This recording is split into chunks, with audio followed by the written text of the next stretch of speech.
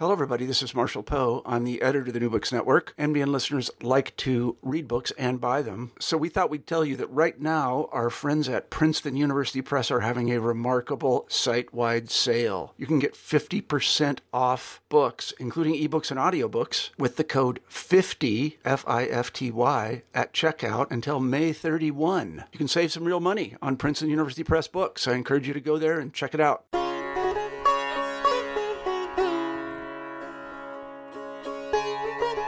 Hello and welcome back to New Books in Hindu Studies. I'm your host, Dr. Raj Balkaran. Today I have the distinct pleasure of speaking with Peter Adamson on a very interesting publication called Classical Indian Philosophy. Even more interesting is the subtitle, A History of Philosophy Without Any Gaps, Volume 5. Peter, welcome to the program. Hi there. Thanks for having me, Raj. Nice to be on the show. So I think we need to dive into that subtitle and tell folks where it comes from. Yeah, this is a good place to start. This is part of a series, as one could probably infer from the fact that it's volume 5. And the series is actually based on, of all things, a podcast. So this is kind of something that began with a podcast, now ending in a podcast as I talk to you about this. And the podcast has been running, that is my podcast, has been running since 2010. So I'm coming up on 10 years of doing it. And the podcast is called A History of Philosophy Without Any Gaps. The idea being to cover the whole history of philosophy from the beginning to now, maybe, and also in all cultures. So in theory, at least, the idea would be the whole history of philosophy presented in a fairly detailed way, but also in a way that's accessible to a wide audience. So originally my idea was to start with ancient Greek philosophy, or even the pre-Socratics, so the first ancient Greek philosophers, and move through the history of philosophy sort of in the style of a history podcast rather than in the style of a philosophy podcast. In other words, for example, when I finished Aristotle, I didn't skip to Augustine or Aquinas or whatever. I went on to the students of Aristotle. And I have tried to go through the whole history of philosophy without leaving anything out. So there's actually 2 different feeds. So people would have to subscribe to them separately if they're listening to it as a podcast feed. It's all on the same website.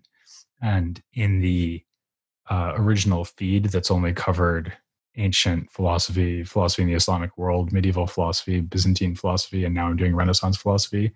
In that, I'm coming up on 350 episodes while we're recording this. I may have gotten there by the time you release this. And then there's another about 70 episodes on Indian philosophy, and we've got 50 episodes on Africana philosophy. So not at all an ambitious undertaking, is this? No, it's a sort of minor hobby. Exactly. So you're endeavoring to cover the totality of philosophical human thought cross-culturally since the beginning of recorded time in a way that's accessible to the layperson. Yeah, except that actually for the Africana episodes, for that series, we actually have an episode on prehistoric Africa. So we go before the beginning of recorded time. My apologies. Even less ambitious than I had inferred. So the podcast that we have to comment on the fact this is very sort of like Indian epics, this kind of motif, but it's like, basically we're doing a podcast on a publication resulted from a podcast. Yeah, and I hope there's no explosion. It's like listening to streams in Ghostbusters or something. Yeah, there might be one. I think folks would be interested in the whole in your journey with podcasting. I think that might be something that's I hope interesting to our audience. I imagine it would be. So, could you tell us a little bit about? I'll give you leeway to approach it however you'd like, but I think folks would be interested in, for example, who that podcast was for, where they might be able to find that podcast, sort of how you started up in, I think you said 2010, and what was the world of podcasts like in that time versus this? I mean, I think this is really an important question to think about, given all that's happening in our world. Yeah. And so if you can give us a sense of that podcasting journey, that'd be great. Yeah, I didn't realize at the time that I was getting into the podcast phenomenon early. In fact, I thought I might be getting into it late because in 2010 there were quite a few podcasts already, and I was an avid podcast listener. So I got into it as a listener, not as a podcast producer in the first instance. And I'm a historian of philosophy, so I was listening to a lot of history podcasts, and I was also listening to philosophy podcasts. And it occurred to me that it would be really cool if someone did, as I said before, a podcast about philosophy, but in the style of a history podcast. So here I was thinking of models like there's a podcast called The History of Rome, which is done by someone named Mike Duncan, who has gone on to do another brilliant podcast series called Revolutions, which I highly recommend. And he did the history of the Roman Republic and Empire in, I don't know, something like 170 episodes. So it was very detailed and fine-grained. And that really spoke to me as a way of approaching philosophy because as it happens, the areas of philosophy that I tend to work on in my professional life are areas that often get ignored. So my main areas of specialty is not Indian philosophy. We'll come on to that, I guess. But my main areas of expertise are late ancient philosophy and philosophy in the Islamic world, and to some extent classical Greek philosophy and Latin medieval philosophy. So that's really my area of expertise. So a lot of the philosophers that I work on in my day job are figures that most people have not heard of. And so I thought, well, if I did a podcast about philosophy that just took a chronological approach and tried to highlight the interest and excitement of basically everything without leaving anything out, hence without any gaps. That's hence the slogan. I just thought that would be a really exciting project, and also something that you could never do in the context of a classroom, right? Because you can't teach the whole history of philosophy. You actually have to be extremely selective when you decide what to teach at a university. And in fact, philosophy majors at any university would come out of it knowing much, much less history of philosophy than someone who's listened consistently to my podcast, especially someone who listens to this ideal version of the podcast that won't exist for another 30 years, probably. I mean, that's not to say that the podcast is somehow better than university teaching. I think it's different. University teaching is a lot deeper, and you engage with the material in a much more active way. And of course, you get like in-class discussion and everything. So I would never say that podcast could be a substitute for that. But if you just want to kind of get a sense of the range and topics that appear in various places and times in the history of philosophy, I think this can deliver that in a way that university education can't. So in a way, it was, part of it was just an idea of how to convey the sense of the history of philosophy in a way that would be very difficult to do in a publication or in classroom teaching. That sounds fascinating. So we'll probably post a link with this podcast, but where can folks find your... Oh, it has its own website. So it's at www.historyofphilosophy.net. Great. And so do you want to say anything about, a podcast versus a blog or the medium? There seems to be something there about the sort of sound medium that's quite different, isn't it?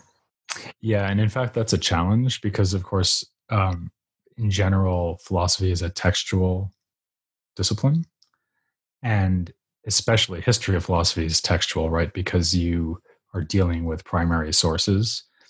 And one thing that I've often kind of struggled with is the question of how much to actually quote from the primary sources. Actually, that has even varied from one part of it to another, because especially in the series that I'm doing now with Chike Jeffers on Africana philosophy, we've found that we're tending to quote the original sources quite a lot. And I think that might be in part because they tend to be unfamiliar, but in part it's because we've been doing a lot of 19th century African American thought. So the works are actually in English. And maybe there's a stronger temptation to quote directly from, Frederick Douglass than from, say, Thomas Aquinas, because it was written in English. It's also rhetorically much more direct and kind of easy to appreciate than the meat of a disputed question from Thomas Aquinas would be. So that's one issue. Another issue is I think a lot about the kind of voice of the podcast, which of course, and sometimes it's just this voice you're hearing right now, but it's also the style in which it's written. So I try to write in this direct, easy to follow, kind of engaging way. They're jokes. And that's not how I would normally write about the history of philosophy. So it's much more kind of informal in terms of the way that it's written, despite probably being more formal than a lot of podcasts, because it is scripted, which is how we get onto the books, which I guess we can come to in a second. But the podcast exists in the first instance as scripts that I've written, and then I record them into a microphone. Actually, this microphone I'm using now to talk to you. And I mix that with episodes that are interviews with other scholars, because I want to get a chance for the listener to hear another perspective and another voice. So it's just kind of to mix it up and also to give more depth on certain topics. And so how do you go from your particular niche or background or expertise into doing the history of philosophy in India? Like, how do you go in terms of what was the impetus for doing that? And then how did you prepare to do that? Well, in general, one of the things I like most about the project actually is that I get a lot of listener feedback on matters great and small. So sometimes people will pick me up on small factual errors or big factual errors, and they'll, leave a comment on the website like that was the wrong year that I gave, if I'm giving a date for something or whatever. And I get a lot of feedback also on things that I should have covered, things that I should cover in the future, the way that I should go about dealing with certain topics. So that's really helpful, actually. And it's just interesting because it means I get to interact with a very large number of people from different backgrounds, mostly on the website where you can leave comments, but also on Twitter. I'm quite active on Twitter. And originally, I'm going to come out and admit that I did not plan to do Indian philosophy. In fact, the original version of episode 1 said kind of apologetically, when I say I'm going to do the history of philosophy without any gaps, I don't mean the whole history of philosophy everywhere, because I don't know anything about philosophy in India and China. So what I mean is basically European philosophy plus philosophy in the Islamic world, because that's what I do, right? And almost from day one, maybe not day one, but once a large number of people started listening to the podcast, people started writing in and saying, how can you call this the history of philosophy without any gaps if you're not doing India and China? And what about Japan and Korea, right? And I was like, yeah, I know, and I kind of went back and forth with them, but my heart really wasn't in it because I knew they were right. And so eventually I decided that the choice wasn't really whether I should do it, but how I should do it. And I was, on the one hand, tempted to try to do it myself, because I was actually, maybe not so much then when I started doing Indian philosophy, because that was around the time that I was just wrapping up Islamic philosophy, I think. But I have covered a lot of things in the podcast that I was not an expert on. And that's happened more and more as time has gone on. So, I mean, I did I don't know, however many episodes it is on Byzantine philosophy, like 20 episodes on Byzantine philosophy. And what I knew about Byzantine philosophy before I did that, I could have told you in about a minute and a half, So for all of the topics, once I've left my main areas of specialty behind, there's been a lot of reading and, digging into the research. But I still didn't really trust myself to cover something like Indian philosophy without an expert really helping me. And not just an expert like reading the scripts and telling me what was wrong, but an expert actually doing it with me. And so I thought, well, who is the person I would most like to do this with? Well, Janardhan Ganeri would be amazing, because he's like one of the leading figures in the field. And I knew him a little bit from my time in the UK, because I used to work at King's College London. And we had actually examined a paper on the Indian philosophy, together. So I was the examiner who didn't know anything. He was the examiner who did know something. So I had dealt with him before. and I knew that we got along and everything. So I contacted him, and he said he would do it. And then, in a similar way, I joined forces with G.K. Jeffers to do Africana philosophy, which we're doing now. And in the future, I'll be doing Chinese philosophy with another colleague. So that's sort of my plan in general, is to try to do European philosophy myself, hoping that I can kind of get on top of it by reading up and just taking it one step at a time. And these, what people sometimes call non-Western traditions, I always get a colleague who's really an expert in the field to write it with me. So when the critique comes in that, well, this podcast is a history of philosophy without any gaps, and but you're only doing Western philosophy, why did you opt to include other swaths of the globe rather than just change the subtitle to history of Western philosophy without any gaps? That would have been a lot easier, right? Yeah, but I mean that also a bit of a quip, but I also mean that in terms of it's a genuine question in hopes of gaining access to your decision making. Why did you feel it important to bother to do all this work and sort of rebrand the podcast, and why? Well, maybe here it probably makes a big difference that I am already someone who works in a so-called non-Western field, because most of my research is actually on philosophy in the Islamic world. And even just through that, I was interested in India because, of course, there's a kind of overlap between philosophy in the Islamic world and Indian philosophy, because for a while, India is part of the Islamic world, and in fact, it still is.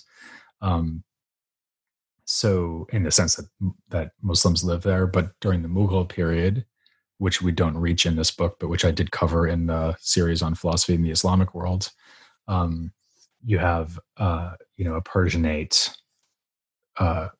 empire based in India, right? So, and even before that, of course, there's a lot of cultural contact between the Islamic world and India. And I was also curious, I've always been curious, a lot of people are curious about the interchange between the ancient Greek and Roman worlds and India. So I kind of had an interest and curiosity in it. And I also had come into contact with Indian philosophy enough to know that it would be really interesting to learn more about it. So partially, to be honest, it was almost a kind of selfish motive, like, oh, this is my big chance to learn something about Indian philosophy. So it was partially that, but it's also because I think that the podcast is, so one of the things that it can do that's valuable is putting major European thinkers in a context that is more rich and continuous than what people usually are confronted with. So like I said, I don't like this way of doing philosophy where you skip from Aristotle to Aquinas to Descartes. That just seems kind of like tourism, intellectual tourism to me, rather than serious history of philosophy. Even though I know why people do it, because there's limits on time and energy. But then I thought, well, if the mission here is to expose people to philosophical ideas that they may be unfamiliar with, then what could be more exciting than exposing them to whole cultures of philosophy that they're not familiar with? And also, like I said, I had been covering a lot of topics that I wasn't that familiar with myself already, and have continued doing that since. So I sort of felt like, well, it's just the difference between reading up on Byzantium and reading up on India. And either way, I'm going to have a lot to learn. And it will be exciting to learn and sort of invite the listeners to learn along with me. So that was really how I thought about it, is that it just kind of made sense and was consistent with the goals of the podcast more generally. And I guess I have to say there is maybe a more polemical side to it too, because part of what I had always wanted to say was that when people think about the history of philosophy, they have this very narrow-minded, selective understanding of what that means and what it could mean. And I just thought this was like an unparalleled opportunity to broaden that out. And especially if I could get someone as good as Janardhan to do it with me. If he had said no, I don't know what I would have done. I don't know what I would have thought. I thought, oh, maybe I shouldn't do this after all. Maybe I would have asked a second person. But he said yes, so I didn't have to worry about that. Great. So I have a sort of comment that comes to mind, and then I have a question about the collaboration. The comment is that you know, throughout my post-secondary education, I really gravitated towards literature, social science, history, and so I enrolled.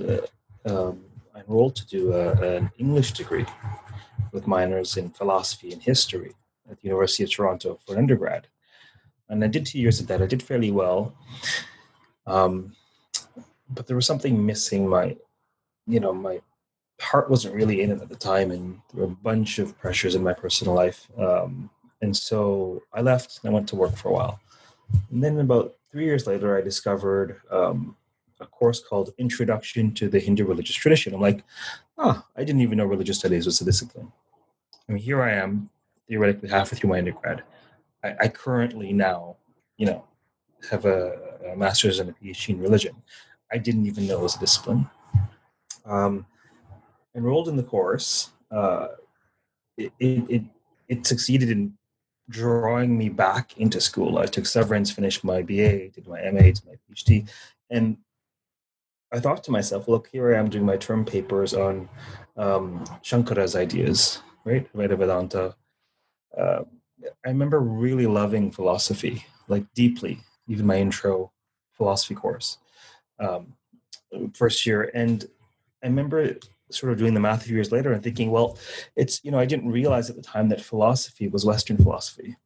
It was rather naive, but I really didn't have the context. I grew up in Toronto and my family was West Indian. And so these ideas weren't part of our household or our consciousness. And so when I discovered some staggering Indian philosophy, it really succeeded in bringing me back to school to study literature and philosophy and history under what we call religious studies, because there's nowhere else really to study philosophy and literature of India in the West in that way.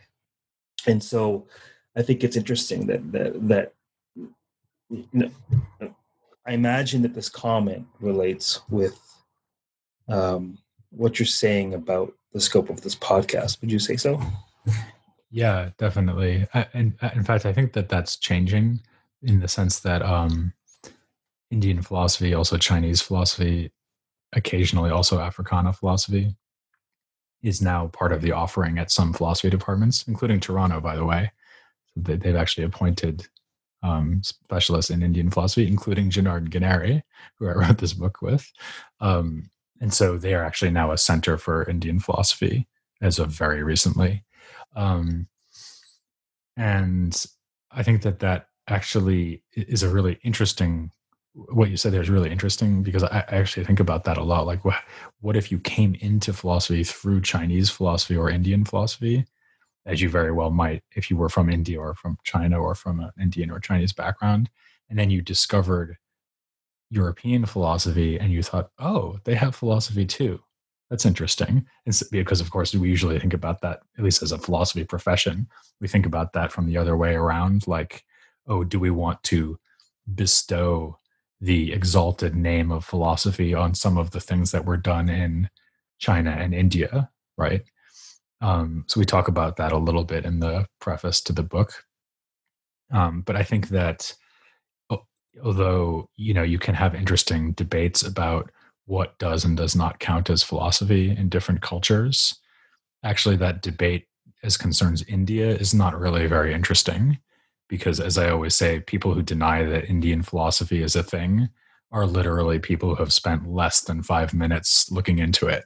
I mean, that's how long it takes. Well, you can just, even if our book didn't exist, but you can crack open a book like our book and just start leafing through it and see, oh, they're arguing about, knowledge by testimony and monist metaphysics like Advaita Vedanta, which you just mentioned, and philosophy of language, and there's political philosophy, et cetera, et cetera, et cetera. They basically cover all areas of philosophy, and often in pretty familiar ways, often in unfamiliar ways as well.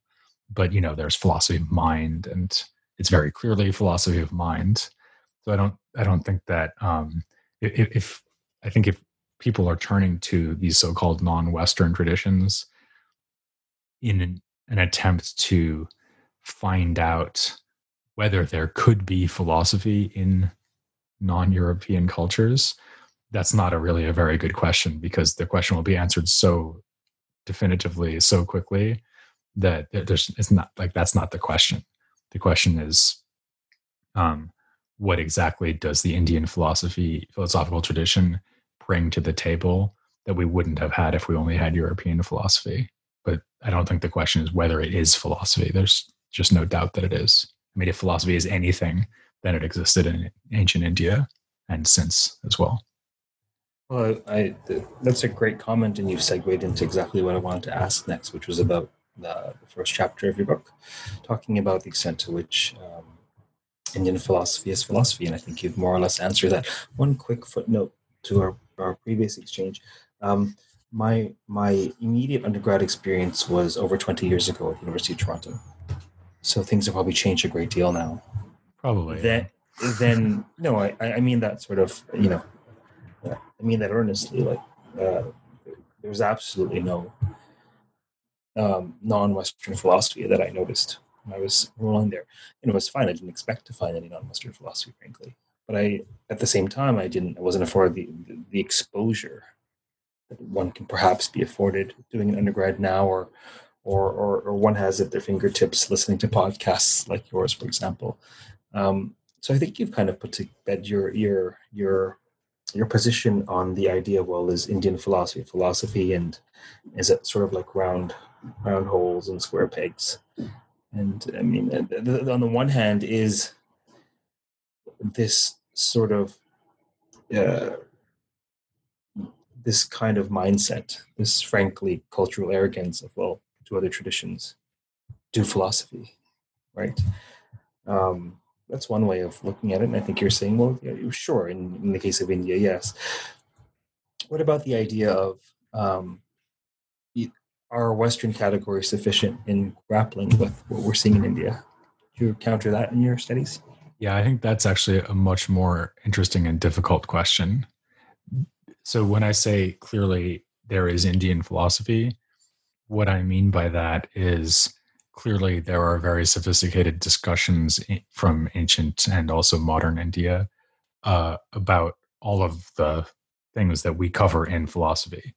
Right? So name me a philosophical topic, and we can probably give you an example from our book of someone from classical India who's dealing with that question. I guess, though, that you could think about philosophy as something more like a cultural practice, right? So the word is Greek, right? Philosophia. And you could say, well, let's imagine that let's imagine that philosophy is something that actually is not like poetry. So it's not something that exists in every culture. It's something that only exists in ancient Greece and cultures that inherited the idea of philosophy from ancient Greece. So actually, there's an example that Chike and I used in the first episode of the Africana series, which is the difference between dance and ballet, which I think Chike got from another author whose name escapes me. So ballet is culturally specific, right? It's a French thing. And if you're doing ballet, then you're situated in this tradition that goes back to this French tradition of dance. So it would be fair to say that not every culture can independently come up with ballet, right? And by contrast, dance is something that exists in every culture. So the question here is whether philosophy is like dance or is like ballet. And in a way, and here's where I think India is really interesting, because India proves that philosophy is like dance, right? So if you look at these classical Indian texts and you think to yourself, well, what genre am I going to put this in if I don't put it in philosophy? Like, it's a treatise about, does perception give us knowledge, right? Okay, so you tell me what that is if it's not philosophy. And I think if that way of thinking about it might be more interesting. So I think that what India does is that it's probably the non-Western tradition that's the most powerful and convincing and really indisputable case of philosophy developing in complete independence, or at least very large independence from the Greek tradition. So they don't do philosophy because of Greece, they just do philosophy. And it's clear that that's what they're doing. Well, it's the analogy that came to my mind as you're speaking, but also as I was reading some of the material in your book is music really resonates as an apt analog in that, is there music in India? Well, if you mean is there a treble clef in D major with two sharps to indicate that it's D major? Probably not. But is there music? I mean, so for me, certainly there's music in India. There's a rich and vibrant musical tradition, and for me, it's a foregone conclusion that music is just perennially human. Wherever there are humans, there's music. Not all humans are musical, but wherever humans exist, music exists, art exists. And for me personally, philosophy also exists. There are always going to be people who are sort of scratching their heads, examining existence, human existence, And so, but also I came from a perspective of being an incorrigibly philosophical person growing up, and then found ways to think and talk about what I sense to be true through studying, Greek philosophy in university. I found a language through studying, Indian texts, Indian narrative texts even. And so it occurred to me like I wasn't just the first moron who came out of the womb wondering about big questions and the meaning of reality. I'm sure there were many such fools who have come before me, and I have no reason to suspect that it was anything about the water in Toronto, that the fluoride levels in Toronto that triggered this chemical reaction in my brain. So for me, philosophy is obviously perennial, and I think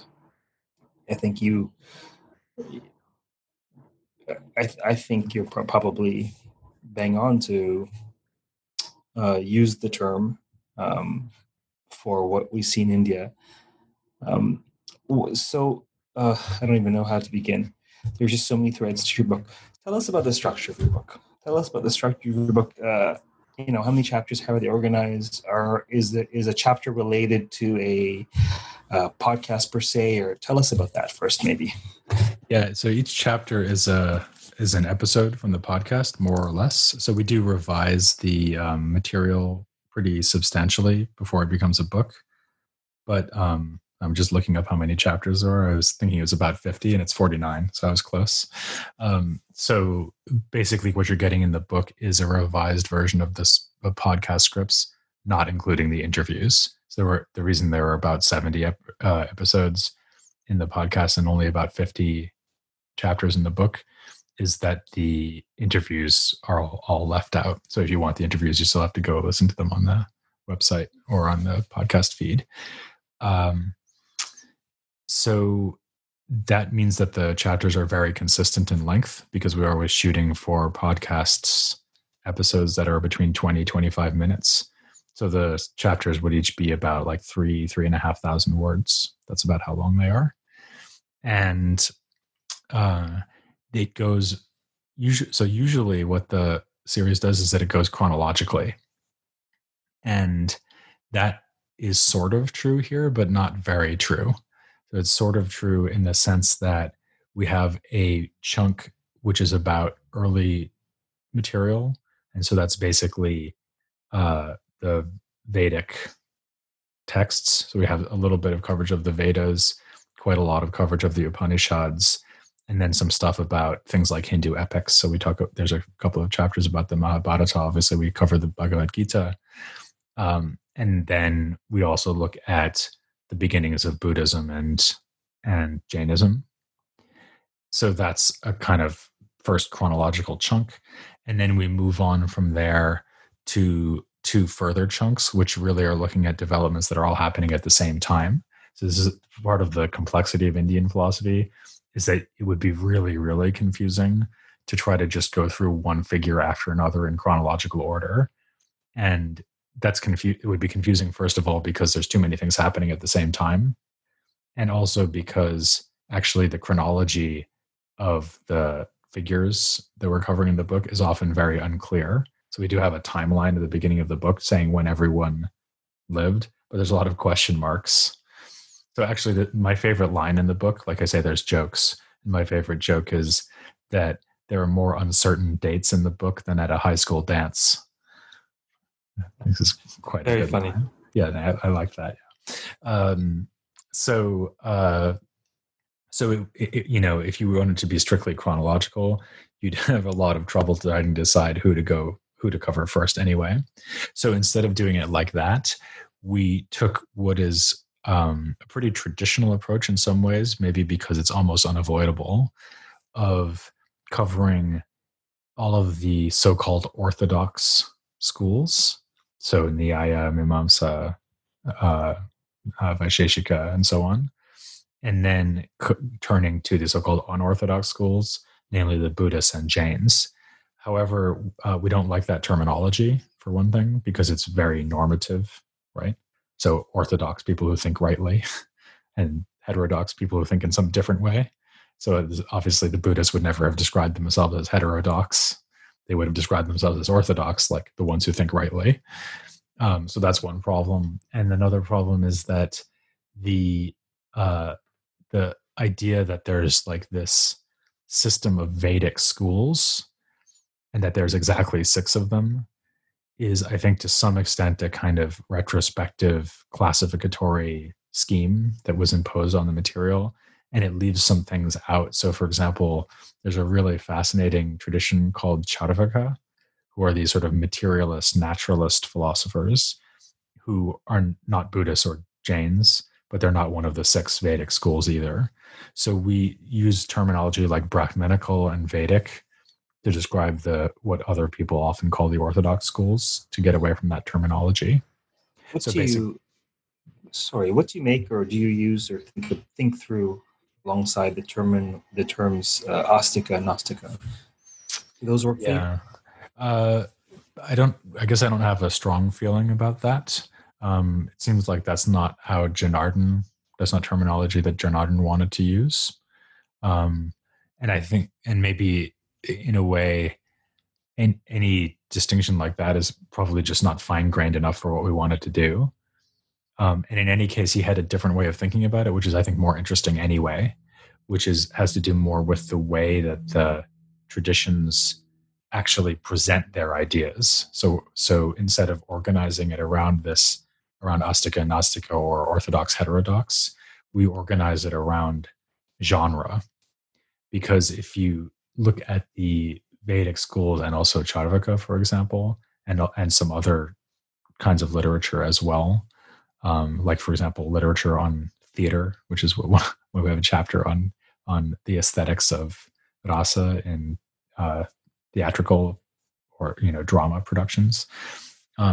You have this kind of text, which is, at least in the kind of paradigmatic case, first composed as a set of so-called sutras, which are these very, I'm sure you know, are these very compressed, kind of difficult to understand texts that seem to consist almost of aphorisms. And then will be at least one, and usually many, layers of commentary on top of that. And so the second part of the book, actually, rather than talking about in terms of Vedic or Orthodox, it talks about in terms of the production of sutras and commentaries on sutras. So we actually call that section the Age of the Sutra. And then after covering all of the traditions that work like that, we then turn to Buddhism and Jainism. I think it actually does make a lot of sense to do it in that order, because the Buddhists especially, or actually the Jains as well, that it's really almost impossible to understand what they're doing unless you have already looked at the Vedic material, because they are criticizing and reacting to the Vedic traditions so extensively. And the Jains are a really interesting example, because they have this fascinating epistemological position according to which everyone is right. And so all of the schools are getting some aspect of the truth. And the thing that's special about the Jains is not that they're the only ones who have the truth, but they're the only ones who realize that all of the other positions are fragments of the truth or are partial truths. And they're the only ones who kind of see from this higher perspective where all the truths are somehow included at the same time, which is really fascinating. But obviously, if you're trying to explain that, you wouldn't want to start with the Jains, right? Because their whole point is to like incorporate all the insights from all the other schools. and sort of raise up to this higher perspective. Similarly with Buddhism, some things you could say about Buddhism without having gone into the Vedic traditions, like, for example, the importance of escaping suffering, which arguably is an idea that Buddhism brought into the Vedic traditions rather than the other way around. Obviously, that's contentious. But a lot of the stuff we get into in the third part of the book with Buddhism, for example, Nagarjuna's doctrine of emptiness, is very clearly a reaction against ideas that are at home in the Vedic schools. So in some ways, the order of proceeding is almost forced on you. So you have to do this early material, Upanishads, Vedas, Upanishads, Buddhist canon, beginning of Jainism. Then you kind of have to do all these sutra texts and the commentaries thereon, and then you have to do Buddhists and Jains. So those are the three sections of the book. It almost seemed inevitable, like at that very large level of organization. I'm not sure how else we could have done it, although no doubt there would have been ways, but it seemed to make a lot of sense. Well, it's not dissimilar to the overarching flow of how one introduces Hinduism in a world religion class, for example. So the chapters there are 49 of them. They're relatively small. They're manageable. They're an accessible style. There's a lot of sort of humor interwoven, very clever titles. So who would you say these chapters are for? Who is this publication for? Who do you think would benefit from this? Yeah, that's an interesting question. I mean, one thing is that we might want to distinguish between the idea of just picking up this book and the idea of reading the whole book series. Because you might say, well, this book must be aimed at someone who doesn't know anything about Indian philosophy yet. And although that it's certainly designed to work for someone like that, and probably the primary targets. Usually when I'm writing it, I think that I'm writing for sort of a bright undergraduate who's curious about stuff. So that's kind of the ideal target audience. But the thing is that you would really have to know a lot about Indian philosophy to get through this book and not learn anything from it.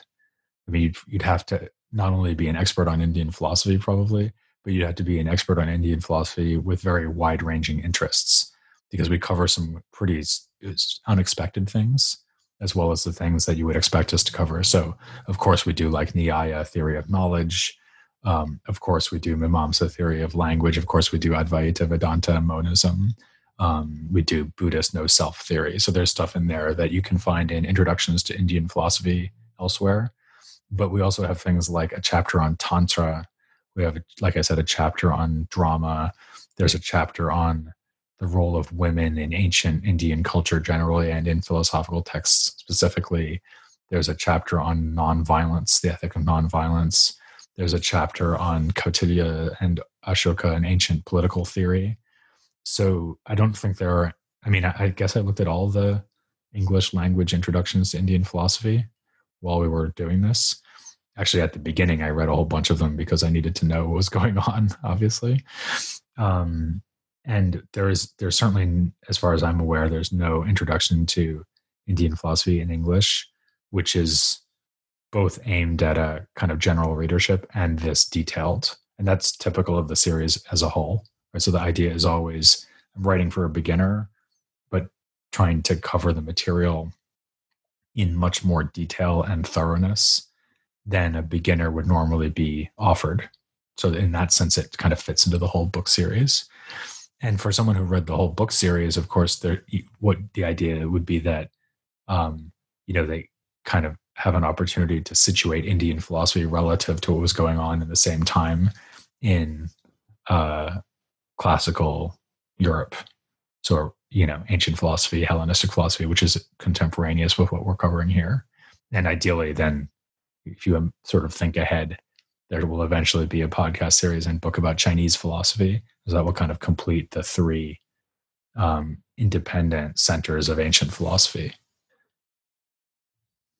Fascinating. There is a tension in sort of who the book is aimed at, in that I think it's positive in that on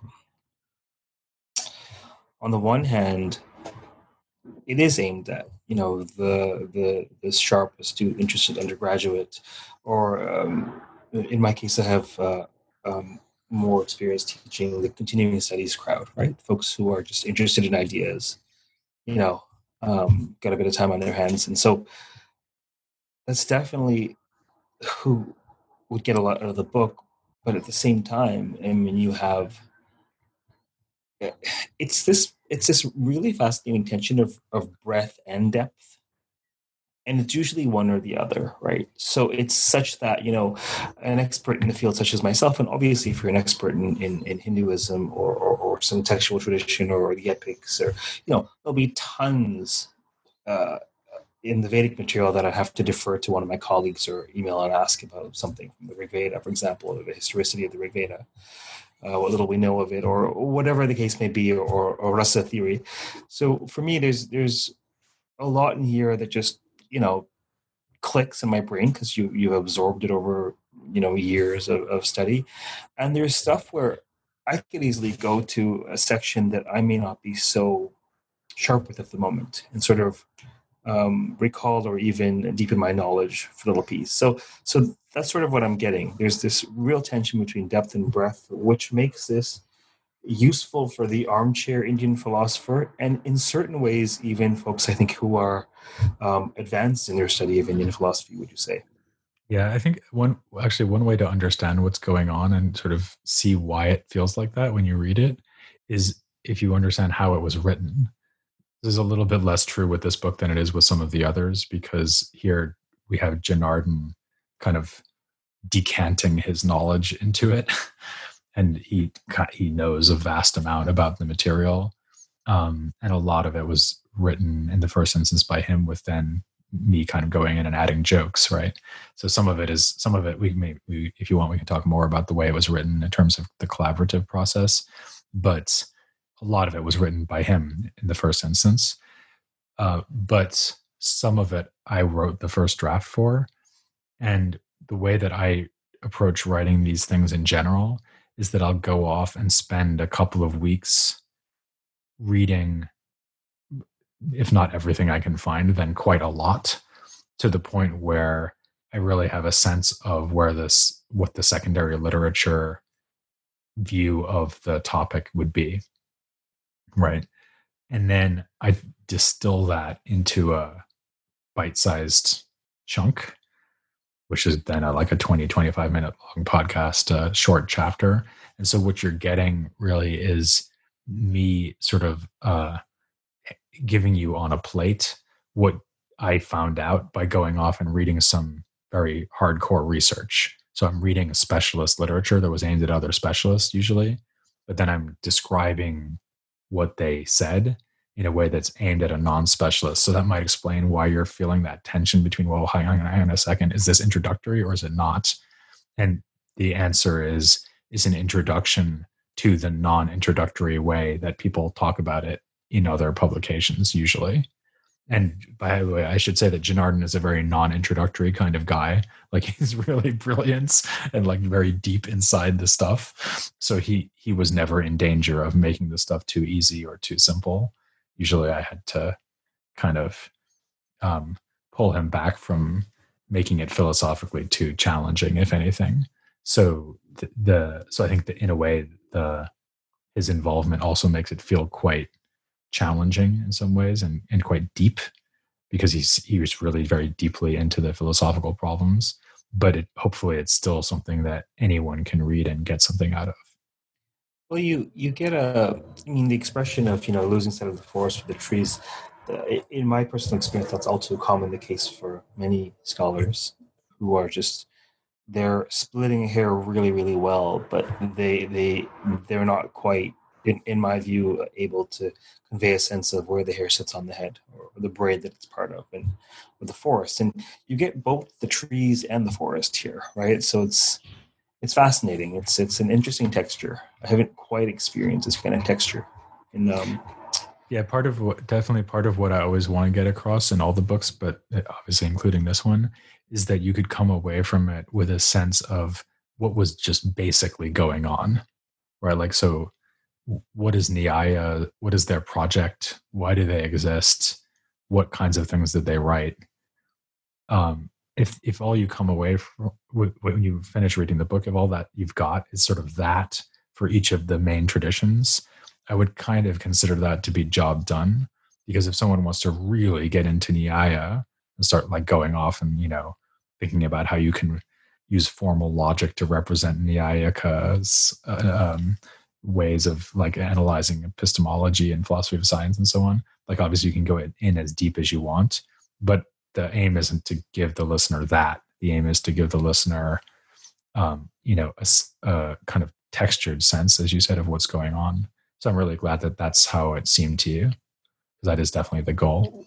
You see the forest, but you also see the dynamism of the trees in the forest, and you kind of pan in and pan out, and so it's interesting. Right. So there are lots and lots of threads, one for pretty much every philosophical or textual tradition you can find, in South Asia. Let me ask you this question: what about religion? Where do you see? I mean, we happen to be doing the podcast for New Books in Hindu Studies, and I'm not in any way asking this to justify the inclusion of this in the podcast, because certainly it's a great fit. I'm asking it to sort of understand what you think of the role between quote-unquote religion and philosophy in South Asia. You may even want to be comparative in your response if you'd like, but I have no agenda. I'm just curious to know about how you see that phenomenon. Yeah, that comes up a lot with the whole series, of course, because as I said, I've covered medieval Latin philosophy, I've covered philosophy in the Islamic world, I've covered Byzantine philosophy, I'm doing the Italian Renaissance right now. And even in Africana philosophy, a lot of Africana thinkers from the 19th century that we've been doing recently are very, very religious, as you might imagine. And in fact, if you wanted to disentangle the history of philosophy from the history of religion, I think that you could only do it by being radically more selective in the history of philosophy than I am being. Right? So if you said, I'm only going to cover philosophers who do not work in any kind of religious context because they don't care about religion, like if you were that,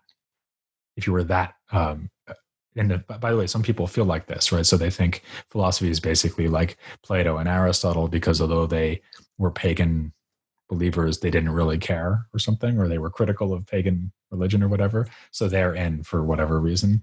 And then the next philosopher is like Hume, right? Because everything between Aristotle and Hume is just this one long religiously motivated project, and none of it's really philosophy. And there are certainly some people who feel like that. Needless to say, that's not my approach. And in fact, I think that in general, what you learn by looking at the history of philosophy is that there are many contexts, historical contexts, intellectual contexts, economic contexts, issues of gender, for example, class. These are all things which dramatically affect the way that philosophy is put on a page or debated orally. And I don't really understand, to be honest, why people think that religion should have some special status such that when the context has to do with religion, all of a sudden it's not philosophy anymore, right? So, oh, well, if there are unargued principles here or like limits constraining what the philosopher can say, and it came from religion, then somehow that ruins the whole thing. But if it came from the person's socioeconomic status, I don't care about that, right? Like the fact that Hume was this upper class Scot, right, and had all kinds of uninspected presuppositions about, the relationship between men and women, the relationship between Europeans and the rest of the world, the possible things he could have thought about history and economics, all the things he wrote about, right? Like all of the presuppositions are okay and don't impair his philosophy from being some kind of genuinely open inquiry into truth. But if he had been piously religious, like a fervent religious believer, that would have been a problem. So I think that's just crazy to me. So this is a long-winded way of saying that for me, religion is just one of the many kinds of context in which that set the agenda and maybe limits of what philosophy can be, and also that set motivation. So a good example, a great example actually from the Indian context would be Mimamsa, right? So you have this whole school that developed these very complicated theories about linguistic utterances, commands, the circumstances under which you are or are not susceptible to a command. Like, does it apply to you? If it does apply to you, what kind of obligation does it place on you? And this is all completely universalizable. It could be exported and applied to any context of linguistic utterance, any context of giving someone a command. But why are they doing it?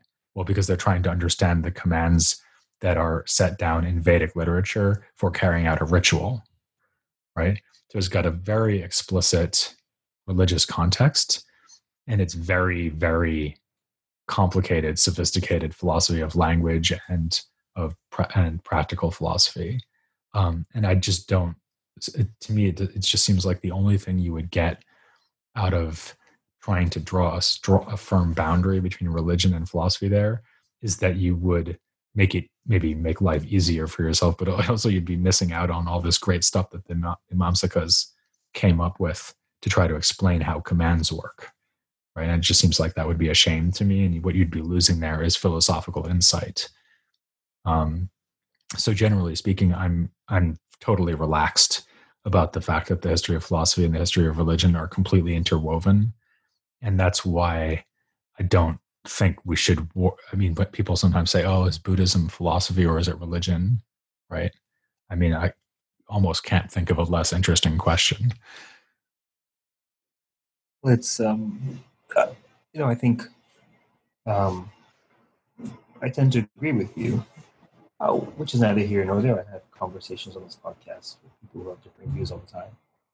But, there seems to me, from what I gleaned from being taught undergrads and continuing studies and just constantly learning through conversation in life, it seems to me that in our current juncture in history, we have internalized this sort of ideal, this imaginary of a religiously sterile, secular locus, a space in which ideas can unfurl, and somehow untainted by notions of divinity, of piety, of praxis, we seem to have this idea, that we want to find a sort of thought that's divorced from being, and the ways in which people theologize and mythologize being and existing in the world. And it seems to me you might as well try to look for mangoes without looking for mango trees. Personally, yeah. I mean, if you think about I totally agree with what you're saying. And if you think about philosophers that come from this cultural context, which is actually a very recent cultural context, where you could be in an effectively secularized society, where maybe you weren't raised religious, maybe none of your friends are religious, your family wasn't religious, right? And so you're doing philosophy, and you can tell yourself that you no longer have any boundaries or constraints. Like, thought will just go wherever it wants. And this is why I use the example of Hume, right? Because I think people thought that that's what Hume did, because he challenged the reality of miracles. He was sort of famously irreverent when it came to religion. And that's all true. But it's not like Hume has no context. And it's also not like, John Rawls, famous liberal political theorist of the late 20th century. It's not like John Rawls had no context. The context may not be religious belief, but it's something else, right? So he's a liberal American or was he American? But he's a liberal working in America anyway. And so that gives him a kind of intellectual like I say, an intellectual context within which he's working, which we need to understand in order to situate his project. And for me, something like a commitment to the unarguable truth of the Vedas is the context in which Mimamsa develops. So there's some really, you mentioned before that you used to work on Shankara, maybe you still do. And Shankara is a really fascinating figure in this respect, because he explicitly says that there are some things that he's going to take to be true that he could not know to be true if it wasn't for the fact that they were in the Vedas, right? So there are some things he thinks anyone can know, and there are some things he thinks that you can only know through revelation from the Vedas. He's super clear about that, right? And then he says, okay, so we'll take that for granted, and then we'll go on and give this philosophical argument on that basis, right? So in a way, I mean, I think maybe sometimes people worry that religious figures are going to sort of try to smuggle in their religious views into their philosophy, but he's not doing that at all. He's telling you with super clarity and explicitness where all of his presuppositions come from, and that some of them come from the Vedas and have to, because there's no other way of getting those truths. And then he philosophizes on that basis. So the situation is very clear. And in his case, you actually have a very nice sort of openness about the context and motivation of his philosophy. And I don't think that anyone could deny that what he then goes on to do on that basis is philosophy, right? So he develops a monist theory, which for him is the most plausible interpretation of the Vedas and the Upanishads. And he considers counter arguments, which sometimes are textual, right? Like when it says such and such in the Upanishads, it doesn't mean monism. It means there's something else, like his rivals would say. So sometimes there are scriptural objections, but a lot of times the objections are also just philosophical objections, like that can't be true because we have independent experience of the world. So how are you going to explain this? And he's like, oh, I can explain it. Don't worry. And he gives you a story. So what you said to be true of Shankara, I find it so fascinating. Is that not what we strive after in our own scholarship, or expect to some extent from undergrads in training, i.e., being conscious of one's bias, of setting out, one's preconceived ideas, notions, bents, because it's not such that an individual can be bereft of such bias. So those who do not bring into the conscious fold the ideas that they're prejudiced towards or against, their work falls prey to those ideas unconsciously influencing it, and they're just open to all kinds of critique versus saying, these are my presuppositions, this is where I'm coming from, these are my biases, now let's rock. Right. And so it's really fascinating, isn't it, that in this ancient Indian philosophy, you have this very sober and responsible move of saying, here is my starting point, right? Laying his cards on the table, right? It seems to be very intellectually responsible. Yeah, and in fact, I would even say that that's an example of something that we can notice and admire about Indian philosophy in this period more generally, namely that it was exquisitely self-conscious. So I think partially that's because various schools, the most obvious case would be the Nyayas, but it's also very true of the Buddhists, for example, and the Jains, as I was saying before. They develop these very articulate, explicit theories about how argumentation should work. And we should probably also we should remember here that a lot of the ideas we're reading would have been offered in oral contexts, often in the context of debate. So you can tell when you read the Nyaya Sutra, you can tell that what they're thinking of there, the people who wrote it, is a live encounter between more than one, so presumably two, in the first instance, two scholars who are going to debate with one another. And then someone will be the winner, right? And that dialectical confrontation is a kind of contest. I mean, one's tempted to call it a game, except that it could have been very serious, right? So a lot was at stake, often materially, in these contests, but also spiritually, in terms of prestige, also just in terms of the truth, right? So a lot was at stake, and there were rules that may have been tacit until the Nyaya came along, and they were trying to make these rules explicit so that everyone would argue well and argue according to the rules. And although the Nyaya are again like the most striking example there, it's just a general fact about Indian philosophy, I think, that it's almost like there's two things going on all the time. There's whatever the philosophical point is that they're trying to make, and then there's them modeling for you how you should go about talking about this kind of thing, right? So here's my argument, and notice that it's this kind of argument, right? Notice that I'm arguing here with a counterexample, right? And they use a lot of terminology for the way that arguments work.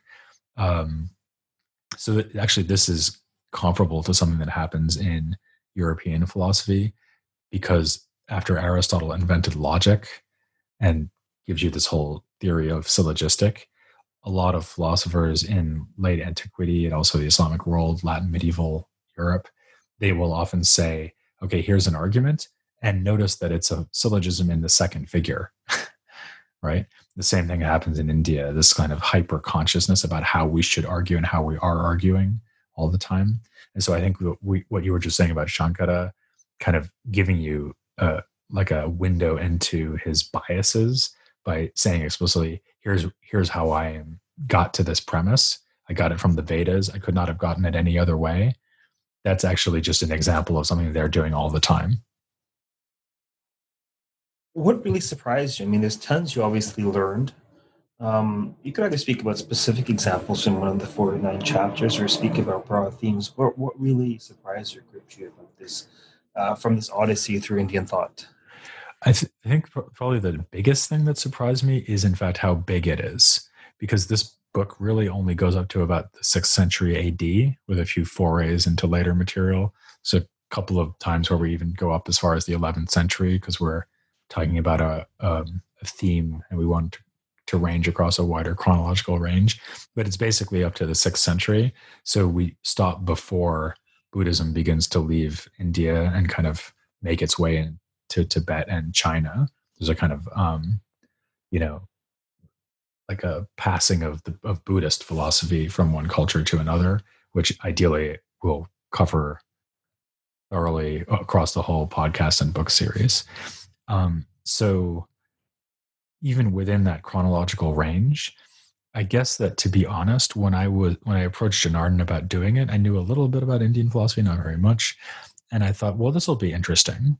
And this will kind of be kind of like, I don't know, learning about, let's say, late ancient philosophy, right? So there will be a few schools and I'll have to learn their presuppositions and so on. But actually, when we actually did it, I realized, no, actually, ancient Indian philosophy is at least as packed full as all of ancient philosophy. So going back to the pre-Socratics all the way up to the end of the Roman Empire, it's at least that much in terms of ideas, figures to get your head around, if not more. And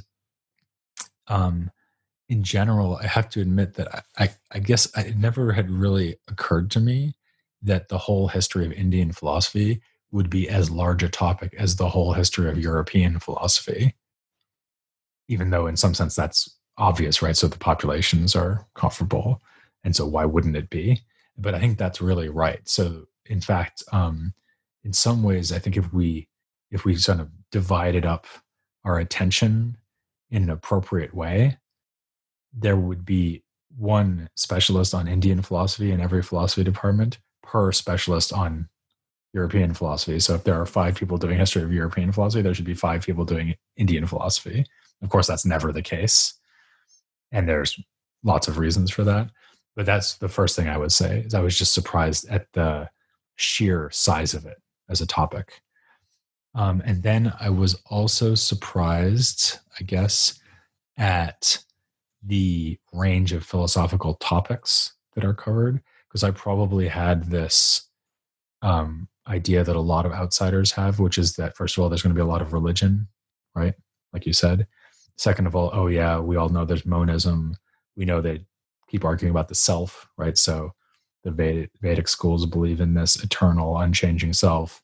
The Buddhists say there is no self. I knew the Buddhists were going to be skeptical in their general orientation, didn't know anything about the Jains except what everyone knows. So I kind of expected those to be the topics, right?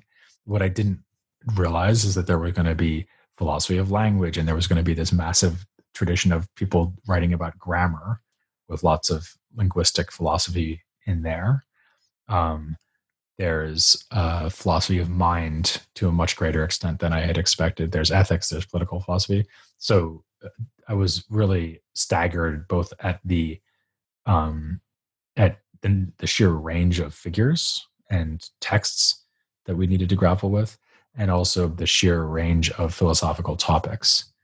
And then beyond that, of course, there were a few like more specific things that I was particularly taken by. But I think that would be my first answer to your question, is that I was like just blown away at the sense in which Indian philosophy is almost like discovering that something the size of European philosophy happened twice, or maybe 3 times with Chinese philosophy, plus other Asian traditions like Korea and Japan. So it really like blew my mind. It made me feel like I'd only ever learned about, at best, half of the story of the history of philosophy, despite the fact that I do philosophy in the Islamic world, which a lot of people don't know about. And I was almost like, why did nobody tell me this before? That was kind of my reaction. That's sort of not dissimilar to when I returned to my undergrad after a stint of work, and I was interested in learning about Indian culture and religion at the time in this Hinduism course, and that's where we could do our papers on anything, and I chose philosophical topics, and I thought, well, why didn't I know this existed? And I soon realized, well, obviously we live in a particular culture with a particular narrative, and clearly it's not practical to have a curriculum wherein someone has exposure to all of the ideas under the sun throughout all of recorded and pre-recorded time. Nevertheless, I think it's high time there was a little bit more diversity of ideas as part of a liberal arts education. And I think that need is only exacerbated by this tenuous but palpable global village that's being forged and reforged throughout this generation. It'll be interesting to see how much of this sort of broadening of perspective occurs in the academy, and how much of it occurs for people through online courses or podcasts, or sort of driven by their own self-study. There's lots and lots and lots of topics, but which chapters or topics really, really spoke to you? Which did you love the most? I was really excited about the chapter about women in ancient philosophy. So this is a good example of something that I didn't know would even be there. I didn't know that there were records about female philosophers in ancient India, and there are. So there are more than one figure who turn up in the early Upanishads who are women scholars who debate with male scholars. There's a famous scene where the one of the central characters in the early Upanishads, Yajnavalkya, is talking to one of his wives, and they have a philosophical debate. And there's another character named Gargi who has a debate with him and loses, but has the lead position among the other scholars who debate with him, because she's the one who declares him the winner of the whole forum of debate. And then there are texts in the Mahabharata, in Buddhist literature, and so on. So actually, that was in a way a microcosm of the whole experience, like going into this thinking, I wonder how much material there will be. In this case, will there be any material to talk about women philosophers? And then you start worrying whether you can pack it all into the amount of space you've allotted to it. So that was really great, really interesting. I was very amazed at Nagarjuna. So Nagarjuna kind of went from being someone whose name I had heard to being like one of my top 10 favorite philosophers of any time, any place. Just so interesting because he's so radical.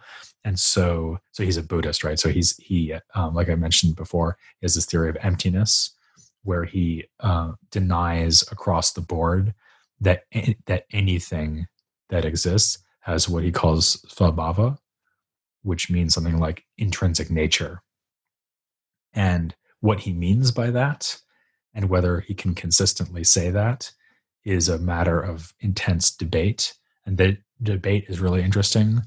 But I think his position is just also really interesting. So if it's right the way that we interpret him, he seems to be saying that nothing has a kind of independent essence or nature. Rather, everything that there is can only be understood relatively to something else. So a simple example might be something like, I'm looking at you on the screen because we're doing this online interface, and I can see you, sort of, if you would call this seeing.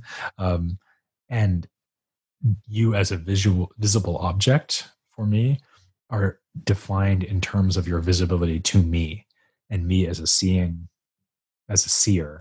am defined in terms of me seeing something, namely you, right?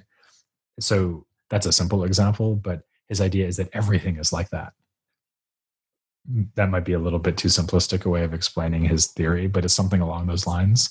And I think that that's just like a very radical and interesting thing to have thought.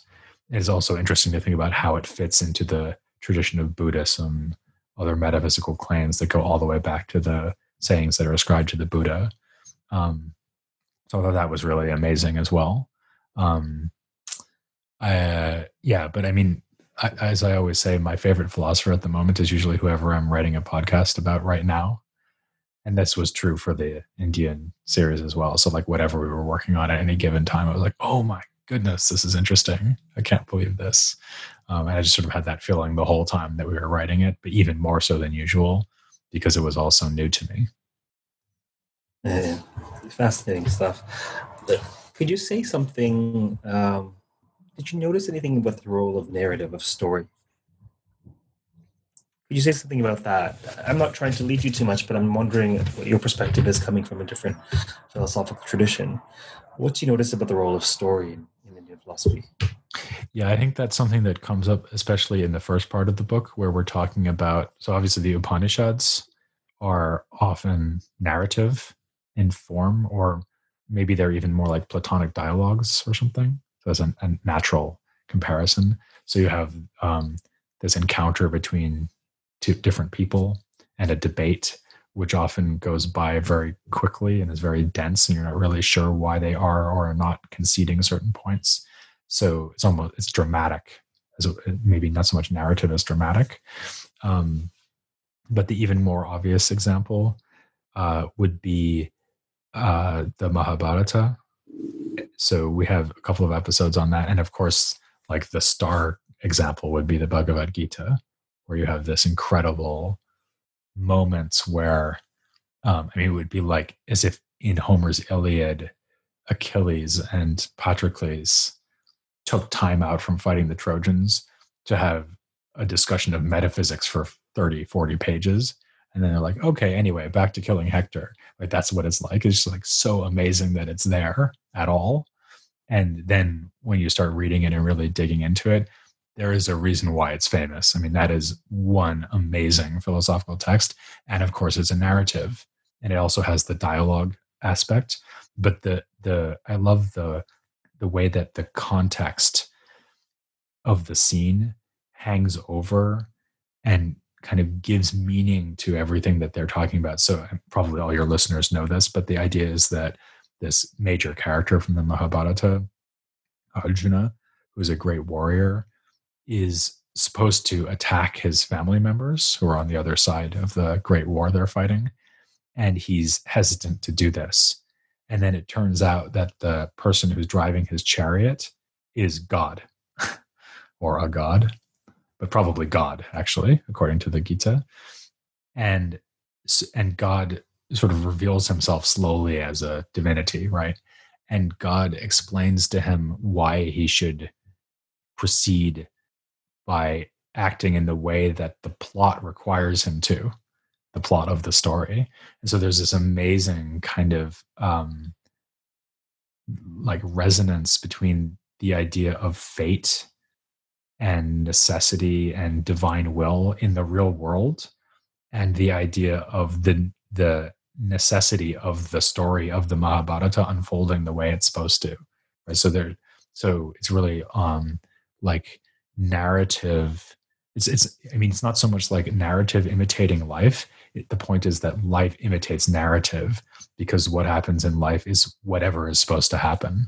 Right? It's really a point that could never have been made in such a powerful way without inserting this philosophical conversation into the context of a great epic work. So that would be a perfect example of what you're talking about. That's wonderfully said. The notion that life mimics narrative. It's often how I think of my own life, the lives of people who I chat with.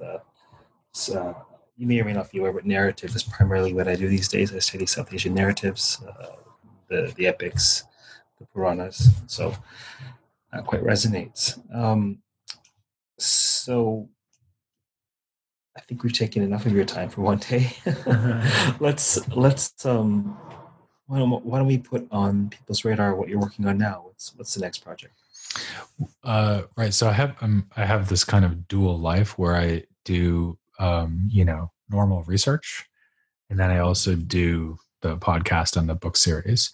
So in normal research, I have actually I have 2 books that I finished writing just in the past few months, because one took forever and one went very quick because it had to, because I was giving it as lectures at University of Notre Dame and the University of Oxford. So the one that took a long time is a book about a philosopher who lived in the 9th and 10th centuries in Iraq and Iran, named Abu Bakr al-Razi, who was a great doctor and also a philosopher, very kind of unorthodox philosopher, to use that word, unorthodox.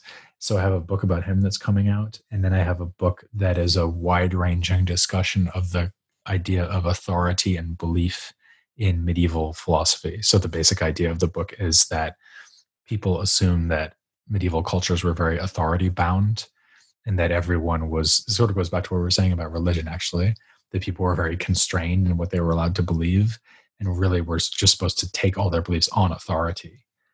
And then I point out in the book that actually philosophers in the Islamic world, Byzantium and Latin Christendom, because the book is part of the idea is to range over all 3 medieval cultures, that philosophers and intellectuals from these cultures had really sophisticated, interesting ideas about how to deal with authority and expertise, which I think is relevant today because we're living through a period where expertise is kind of coming in for a lot of skepticism and opposition. So if you think about, climate change, or people not caring that all the economists said Brexit would be a disaster, or people who don't believe in vaccines, I'm kind of thinking that vaccines will become more popular now and harder to attack given what's going on with the virus. But that was sort of the motivation of the book. So that I'm doing that on the sort of proper research side. And then on the podcast side at the moment, we are projecting that we'll finish the first book's worth of Africana series, of the Africana series, by the end of this calendar year, so by the end of 2020. And that will take us up to 1900. And there will be 2 books worth of Africana philosophy by me and Chike Jeffers. And then in the European series, which comes out in alternating weeks, I'm doing the Italian Renaissance. So that will be a book together with Byzantium. So there will be a book on Byzantine philosophy and the Italian Renaissance, and the first book of Africana. And I guess that those will both come out in 2021 or 22. So lots of interesting content coming down the pipes. Hope so. That's fascinating.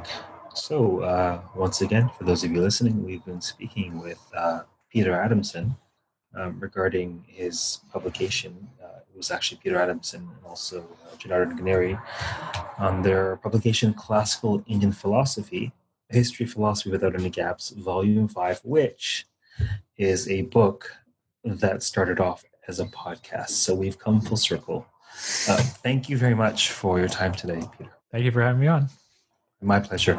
Also, if there are any suggestions, comments, works you may like us to cover, then perhaps you could send me a note at raj@rajmalkar.com. Until next time, keep reading and also keep listening. Take care. I like that. Keep reading, keep listening. That's good.